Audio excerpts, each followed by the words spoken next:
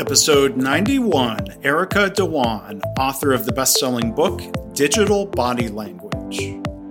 Well, my favorite mistake is, of course, one that I've learned a lot from, and we learn from all our mistakes, but I think this one really set me on an important path, which even helped drive my passion to write my new book. I'm Mark Graban. This is my favorite mistake. In this podcast, you'll hear business leaders and other really interesting people talking about their favorite mistakes. Because we all make mistakes, but what matters is learning from our mistakes instead of repeating them over and over again. So this is the place for honest reflection and conversation, personal growth and professional success.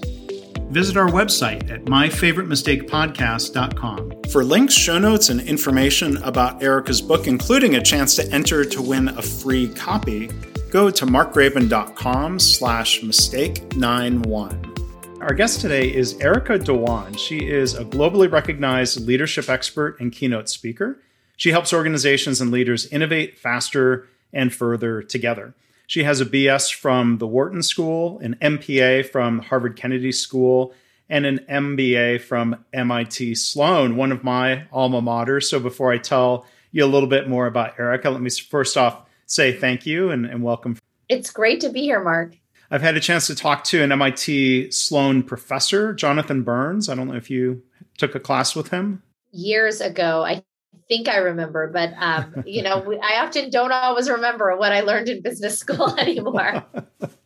Well, and maybe with the work that you've done and the books you're writing, maybe some of that moves well beyond what either of us learned, even at a great institution like MIT Sloan or the other amazing schools that you've been to. Absolutely. I think so much of what we learned 5 or 10 years ago, I think has to be adapted for our times. So as Mark, you've done with your podcast, learning is iterative now, and we have to adapt very quickly to the new changes of our world. Yeah. And learning how to learn is a great skill, and great universities help tee you up for that, I would say, for sure. We're going to talk later on about Erica's latest book. It's called Digital Body Language, How to Build Trust and Connection No Matter the Distance. So that is certainly not a topic that was being covered there 20 years ago. I mean, we had email and AOL Messenger. I'm dating myself. That was the digital realm at that point. Absolutely. I mean, AOL Messenger I started using it when I was in high school, and it was like this new social cool thing. And I am close to Mark Zuckerberg's age. So Facebook was in my college years. But I think for most of us that could date ourselves to the 1980s or 1970s, we may not be used to using a lot of these tools as a child, but have definitely become adept as an adult. Hopefully adept. If not adept, gosh, we are having to use them a lot. So I'm really curious to pick your brain about that later on. So before we talk about that topic, and I'm sure it'll bring up mistakes that you've made or that you've seen others make. Here when we talk about a favorite mistake, with all the different things that you've done as an entrepreneur and in different projects and initiatives and settings, I'm curious what your answer is to this question. What's your favorite mistake, Erica? Well, my favorite mistake is, of course, one that I've learned a lot from, and we learn from all our mistakes, but I think this one really set me on an important path, which even helped drive my passion to write my new book. Recently, this is about 3 or 4 years ago, I hired a new intern to work with me. And he worked with me remotely. So he's based in Dallas and I was based in New York City. And we'll call him Jim for the sake of anonymity. But when we started our relationship, I thought things were going great. Jim was incredibly responsive. I would send him a work request. He would get it done within 24 hours. I would check in and say, does this sound good? And he would write quick to the point messages like, okay, or got it. I would have quick calls with him, all conference calls, not video calls years ago, to make sure things were on track. And he would take notes and get on them within that week. And I felt like it was a fantastic working relationship. That was until 6 weeks in. when I got on a call with him and I said, I know we're 6 weeks in. I think things are going great. How do you think things are going? And he finally said, I don't like this internship. I'm thinking about quitting today.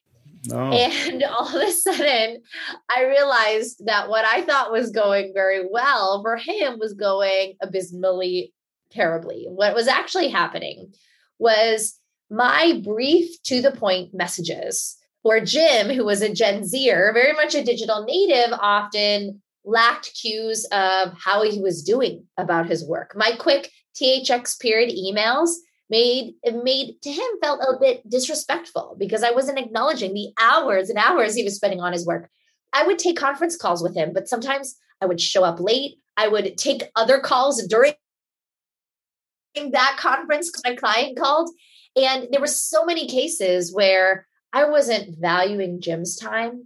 I wasn't checking in with him to make sure he had all the tools he needed to get his work done. I wasn't showing appreciation and respect.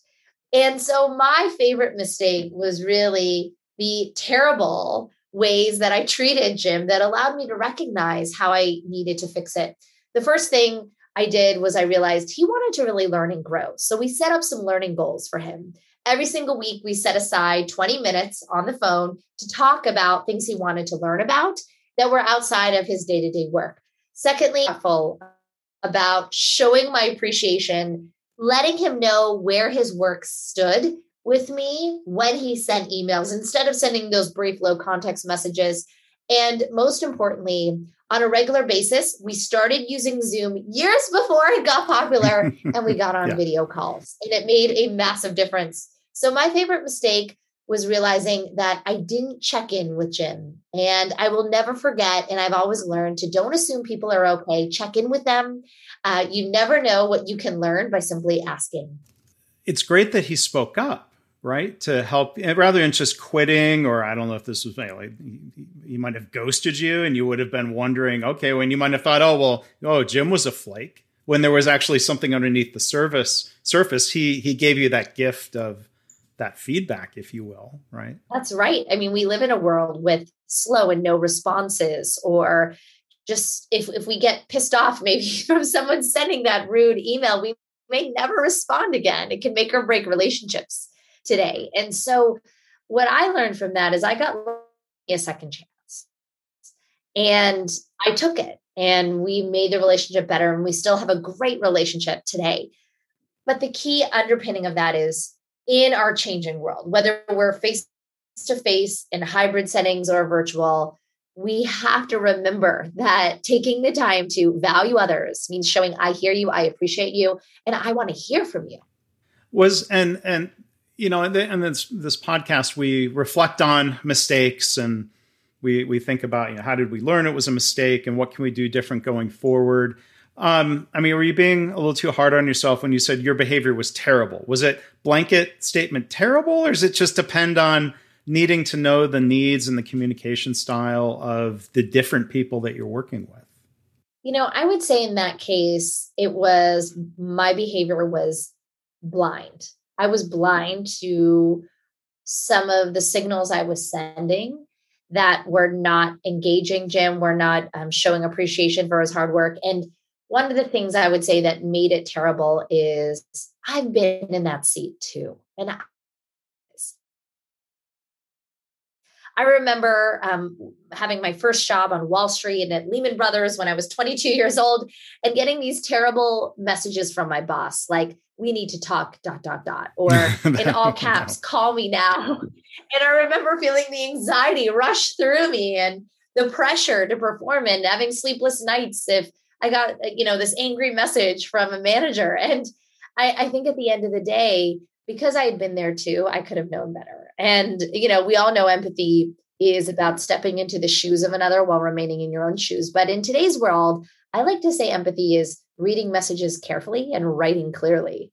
And so what I've learned through this favorite mistake is that we have to almost upgrade those skills for our modern times. It's not just about being in the room with one another and having good eye contact. It's being careful and thoughtful in an entirely new way. When you think about that vague message that comes in on a Friday, I received one of those. You're making me think of something recently where one of the organizations I work with, one of the leaders sent a message that said basically like, we need to schedule time to talk next Monday.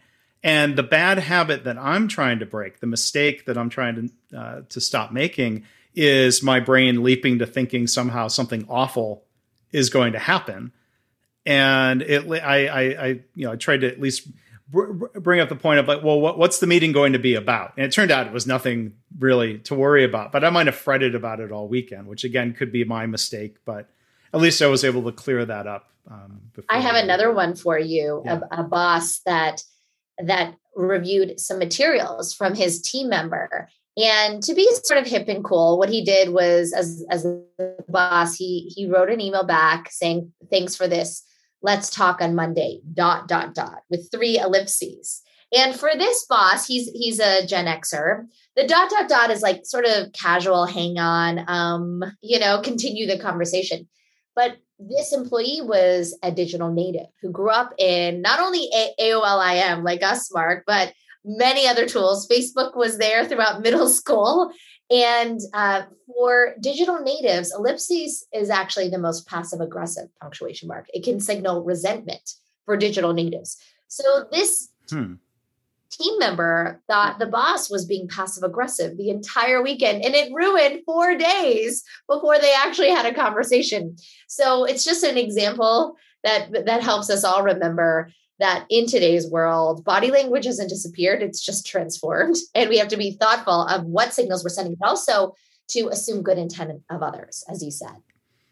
Assume good intent and don't assume the worst is going to happen. Yeah.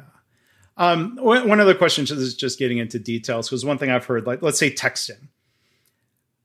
A reply that says that's great, versus that's great, period. Why does that period at the end of the text message supposedly send such a strong signal? What is that saying to the recipient sometimes? Well, we all know that punctuation is quite formal in platforms like email. And I would actually say in the last year, it's become more informal, even in email as well. But in texting, it's much more informal and shorthand. And one of the things that has become common is if you put a period at the end of a text, it can imply either anger or frustration instead of the end of a sentence. And a lot of this does come from instant messaging culture and how we may never really end our instant messages normally with full punctuation and good grammar at the end. And so what I have learned is that we have to be conscious of these different punctuation marks we use. For example, a period at the end of a text for some can feel like anger or frustration. For others, it can just feel like good grammar at the end of a sentence. I know my father uses it that way. He starts his text with "Dear Erica" and ends with "Love Dad," and I have to scroll through it because it's as long as a letter. Another one, Mark, is all caps. If we write in all caps, what does that mean in a text? For some, that can feel like shouting. For others, it can feel like excitement. And for others, it can feel like urgency. And again, we're going to go to my father. It's because he doesn't know how to uncaps a text message. Another one, exclamations, multiple exclamations for some. One can be like general enthusiasm. 5 can feel like shouting or excitement. And we can read it differently. And what I learned is that a lot of this depends on 2 things. Who has more? Second, how much do we trust each other? So if you have more power, you have an opportunity actually to create more intimacy and informality with someone who has less power. You can use these tools, whether it's an emoji to throw in that level of engagement. But if you put a period at the end of a text with someone you've never met and that they may read into that, maybe be conscious of it and avoid it. At the same time, if there's low trust and you're getting all caps messages, try not to read into them. It could be just that they're typing fast. Or for example, I just heard recently someone on an airplane writing in all caps about to take off and their teammate freaking out, but it was really just because they were typing fast. Yeah. I mean, going back to early days of online etiquette, email, message boards, things that I used during college. Yeah, the all caps has been bad etiquette almost from the beginning, or it leads to the mockery of incompetence of what's the opposite of a digital native. That's right. Like, oh, you don't know how to use your computer, but it could be either. That's right. It's kind of like the equivalent of an Earthlink or Hotmail address. And I'm not going to judge too much because I've been there. I've used all caps before, so I'm dating myself. But what I did learn is that it is important to just take a second to be thoughtful about the signals we're sending out there, and also to avoid getting emotionally hijacked when you get ambiguous messages from others. So, Erica, we talk about, and you've mentioned, some of these mistakes that you've made with digital communication. I've made some of those mistakes with the book. And again, the title is Digital Body Language. How much of what you write about in the book is born from your own experiences and experiences of people you've worked with versus research into these new modes of digital communication? Mark, I think this book is has been a lifelong journey of observation and practice, both as a child and working professional, as well as really grounded in research and statistics on how the tone of our emails can be misinterpreted up to 50% of the time, and how that quick first 7 milliseconds of a first impression that happens face-to-face happens in just a few seconds again in a Zoom meeting. I grew up as a shy and introverted girl, and my parents were Indian immigrants. So at home, we spoke Hindi, which meant as a kid, I had accented English at school. And I'll never forget as a kid, really struggling to find my voice and using body language to really understand how to juggle cultures and languages. I watched the popular girls with their heads high, the cool kids slouching during school assemblies. And it really taught me that it's not what we say, it's how we say it. And fast forward 30 years as a communications and collaboration expert, I found that about 4 or 5 years ago, I kept hearing the same challenges from clients saying, why is there so much misunderstanding at work? Or how do we better connect with different ages and working styles? And one of the things I realized was that there was no rule book for the body of our language in a digital world. So just like I was an immigrant to traditional body language as a kid, today we are all immigrants to digital body language. That's why it's really a lifelong journey of exploration and observation, as well as grounded in the newest research on why we need this skill more than ever to thrive in our new era. And you talk about, these different eras, and, in a way, I'm Gen X, but I grew up with computers. I'm in a way a digital native, but those were not connected computers. I didn't have email till my second quarter in college, and there's a certain now the connected age. It's just interesting to think how these different formative experiences we have maybe lead to different expectations or different habits. And so, the earlier generations, I think this is the question I was trying to get to, my mistake. There's writing online, and now we're increasingly in a mode of interacting via video, especially accelerated with the pandemic. I mean, what are some of the things that you've found are the biggest mistakes when it comes to, Zoom meetings or being on Teams or whatever the platform is? Mistakes with digital body language and video meetings? So one of the things I learned through my research was that digital body language is not simply how we show up on a video screen. It's about how we make others feel in a modern marketplace, whether it's email, text, IM, or video. And in the last year, we have seen video calls as the norm, not the exception. And I think in many ways, they have been a brilliant way to build that emotional nuance back when we can't be face-to-face. At the same time, I think one of the things we've learned is that it's very easy to default to too many video calls, a lack of thought in the design of those video calls, and maybe sometimes we don't need to be on video all the time. For example, there was a recent Stanford study that showed that Zoom fatigue is real, and it's also high for women. It's also high for introverts who did not want to be dealing with body language as well, but are having to navigate being on a screen all the time. I've also seen that the last year of calls have also been good in many ways to redesign meetings. I like to say that the last year has forced us all to think more like TV show hosts instead of office hosts, where we have to have thoughtful agendas. If we really want to get people to the point in the meeting where we need to start every meeting clarifying, why is everyone in this meeting? What would we like to achieve at the end? How will we engage others? And simple things like the virtual chat tool to avoid turn taking, to allow introverts to not have to fight for their voice to be heard, to use virtual whiteboards, to allow everyone to brainstorm together, or actually speeding up innovation and inclusion in a way that our face-to-face meetings were not doing in the past. And I'll really sum it up with one story. I'll never forget pre-pandemic, I was on a conference call. 3 of us were remote and 3 people were in the office. And it wasn't until the 26th minute of a 30-minute meeting that someone in the office said, does anyone on the phone have something to share? We had been excluded the entire time. And I think that's really just one example that brings to life the power of the video call. But again, now knowing when to have them and when to just opt for a phone call is also important. It's interesting you bring up the opportunities for nonverbal communication, digital whiteboards and chat. I'm a Myers-Briggs introvert, and you're right. Sometimes it is hard to sort of to get that word in edgewise, and if the meeting facilitator's not looking for the body language that you can at least see on video compared to a dial-in conference call of like, Mark kind of leaned in. It looked like he opened his mouth like he wanted to say something. Maybe I'll call on him. That would be part of being that good TV host. That's right. I mean, I think in many ways we have to design for engagement. I have a client who always sends an agenda with questions in advance of the meeting.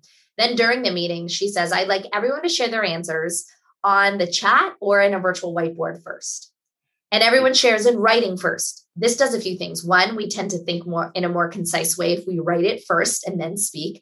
2, she avoided groupthink. Research shows that, extroverts usually share first, and you're getting a lot of bias out of that.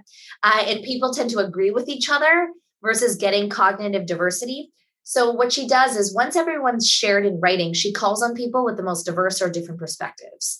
And then she always makes sure to call on people that she hasn't heard from on a regular basis. This, again, really avoids that general bias that we'd often feel otherwise. And when we think about good meeting design or good meeting behavior, some of that is, classic advice updated for the modern age. But then there are some other circumstances that might be new. And I've been as guilty of this as anybody. The mistake of multitasking during a meeting. Yeah. It's obvious, like when you're in a conference room and if you're on your computer or on your phone or staring at your watch or whatever bad body language might come out. For people who are doing digital multitasking during an online meeting, I guess the question is, are they really fooling anyone, or is their body language giving it away? Digital multitasking is at all-time highs. And let's be honest, it's easier. We're right in front of our screens. And we don't have that direct eye contact where it's much easier to stop multitasking. My general rule of thumb here is people do notice, be present. Simple things can help with this. First is don't have 30 and 60-minute meetings. Have 20-minute and 45-minute meetings. Often with a thoughtful agenda, you'll get to the point quickly, and you'll leave those 10 minutes for people to catch up on email or catch up on other things. I think actually setting some standards can be helpful here. Secondly, if someone doesn't need to be in that meeting anymore, initiate what I call the Zoom BCC. So like an email, we BCC someone out, we leave them out so it doesn't clog their inbox. If someone doesn't need to be on a meeting anymore, just BCC them in the chat so they know they can casually leave versus this awkward fear and guilt that we have to be in every meeting and listening all the time, which creates more multitasking. And last but not least, I think at the end of the day, meeting hosts have to really design to avoid multitasking. Simple examples like the one I shared where everyone needs to share in the chat together or setting some norms up front saying you will cold call on people will tend to avoid those behaviors, but also other things such as saying, at the beginning of a meeting, here's what we'd like to achieve at the end of the meeting. Here's how I'm going to engage all of you. And if we all stay present, I'm going to end the meeting 10 minutes early. That will quickly avoid multitasking because it's about valuing others. And today that's valuing their time, their inboxes, and their schedules. And I think recently, because of all of these online meetings, there's a phrase that seems to appear more on T-shirts or memes or coffee mugs or whatever. This meeting could have been an email.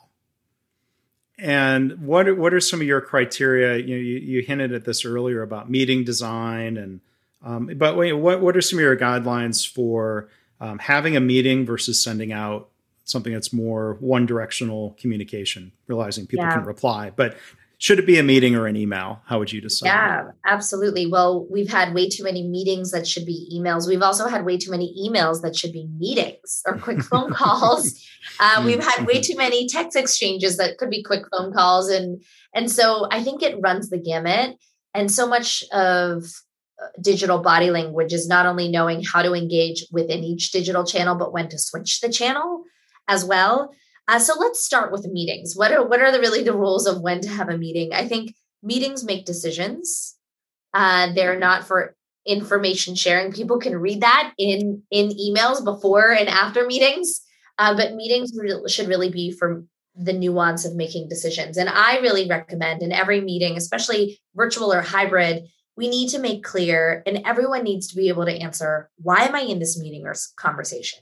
It needs to be scheduled for the minimal time required. I recommend the 20, the 40-minute meeting, start and end on time, always have a clear agenda, and know when you don't, and know how to regularly cancel recurring meetings that just keep getting on the calendar.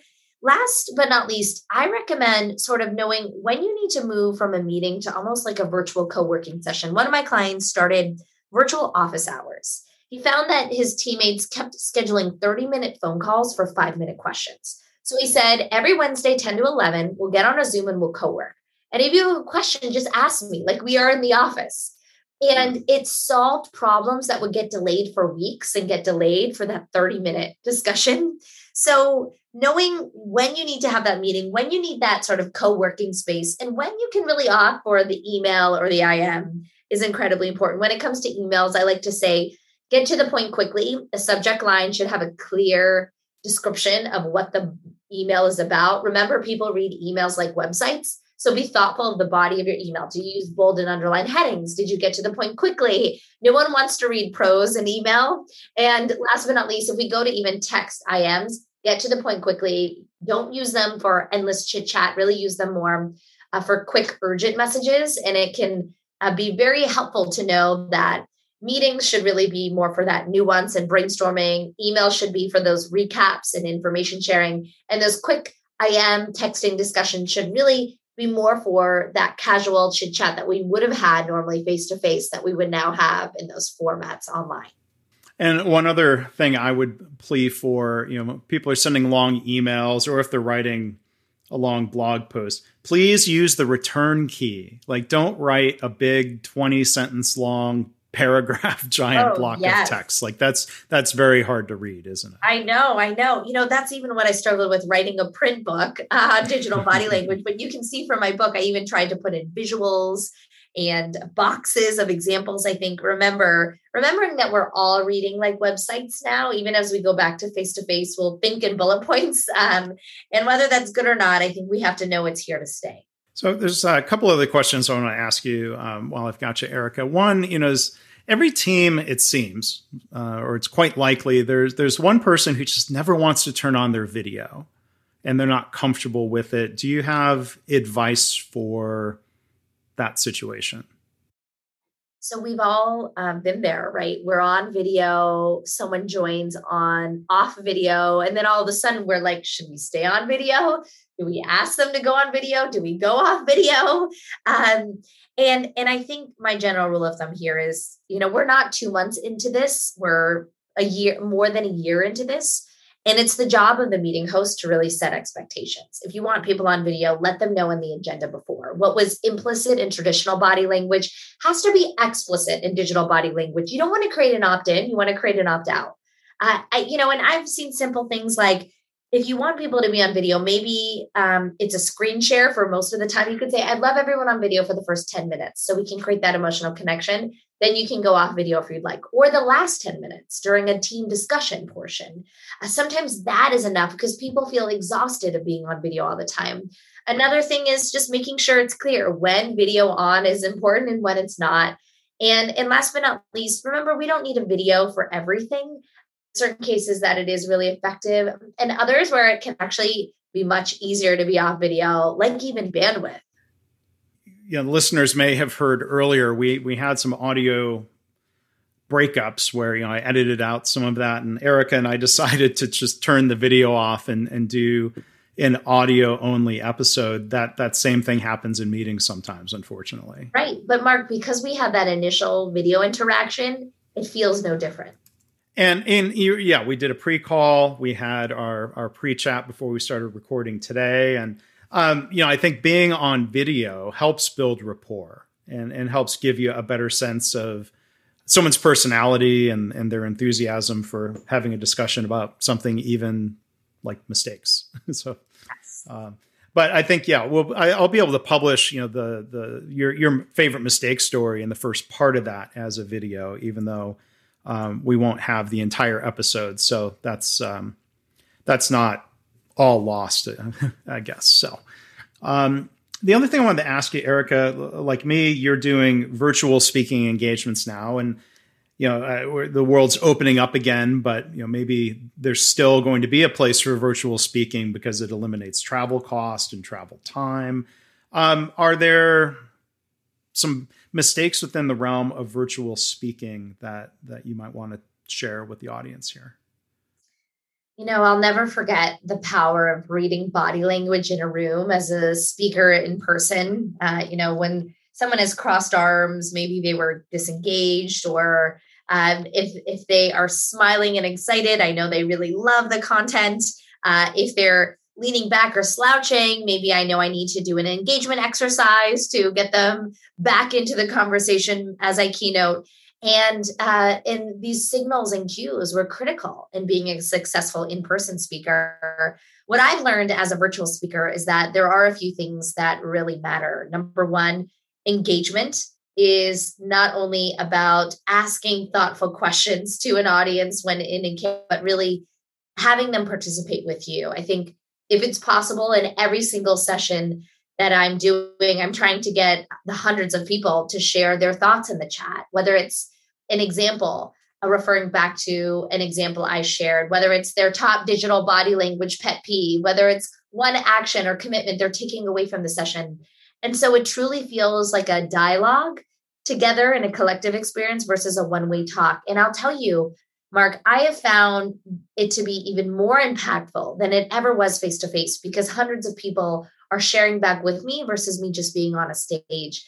The other thing I have learned about virtual speaking is that it does really matter to when you're looking into the camera. Research shows we make eye contact about 30 to 60% of the time face-to-face. But when we're on screen, I recommend looking into the camera about 60% of the time. Even though we can't feel that connection with others, they can feel a better connection with us. And last but not least, I think third thing I've learned is that visuals really matter to tell the story. And if you were sort of a bombastic, gregarious speaker and you could use your traditional body language to sort of lead the charge, Tony Robbins style face-to-face, this is the time to really upgrade in how you use visual cues, whether it's beautifully designed slides or an interactive poll or a game that can really amp your game in engaging others no matter the distance. And that's all really great advice. The book, again, and we've been joined today by Erica Dhawan. The book's titled Digital Body Language, and I love the subtitle here, How to Build Trust and Connection No Matter the Distance. I think, I've found, I'm curious your thought, maybe we'll leave this as the last question, like working as a coach and an advisor, as I know you do as well, I think there's a difference between like ongoing virtual sessions with people you've previously worked with in person versus people, over this past year and a half where the relationship has only been digital. I'm curious your thoughts on, and I'm sure this is covered in the book, so I do encourage people to check this out. But maybe like one tip or thought on trying to help build trust through these digital channels. I do agree. I think that for those that started relationships in person and then adapted to a virtual world, it was easier. There was higher levels of trust initially. We had that first impression already pre-built into that relationship. So when something got confusing, when someone wrote a terse message, call me now. We didn't initially jump to judgment that they're a terrible person. We knew whether to pick up the phone and have that quick discussion, and that good intent was there. I think that when it comes to virtual first relationships, which is not only something that I think we've done more of in the pandemic, but for those that had remote businesses or e-commerce businesses, this is mainly how they've always worked.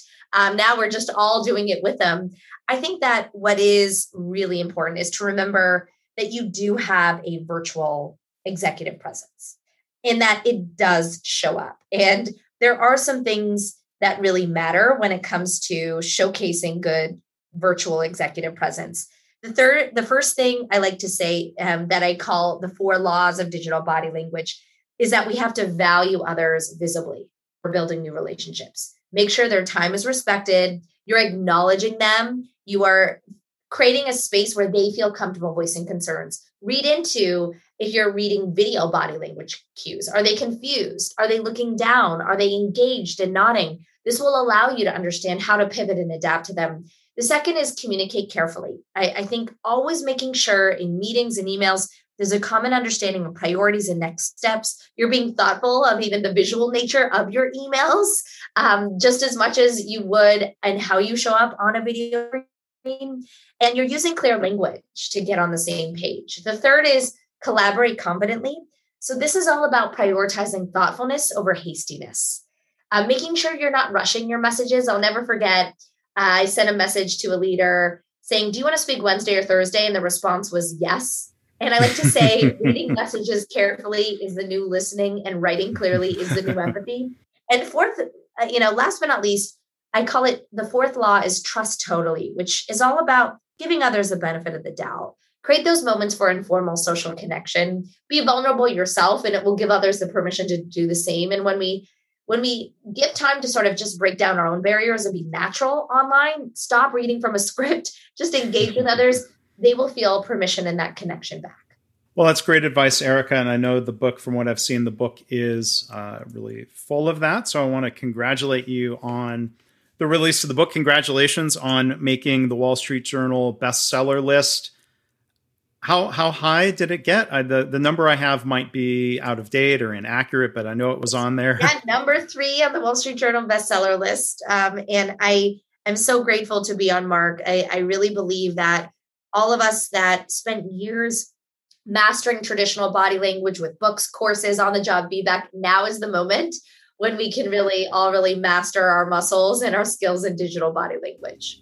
Well, thank you again for sharing so much with us today, Erica.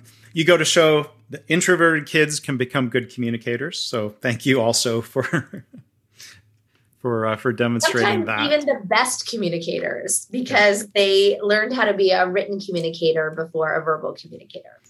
And written form, paper or a hardcover book, and ebook, Digital Body Language: How to Build Trust and Connection No Matter the Distance. We've been joined again today by Erica Dhawan. Her website is ericadhawan.com.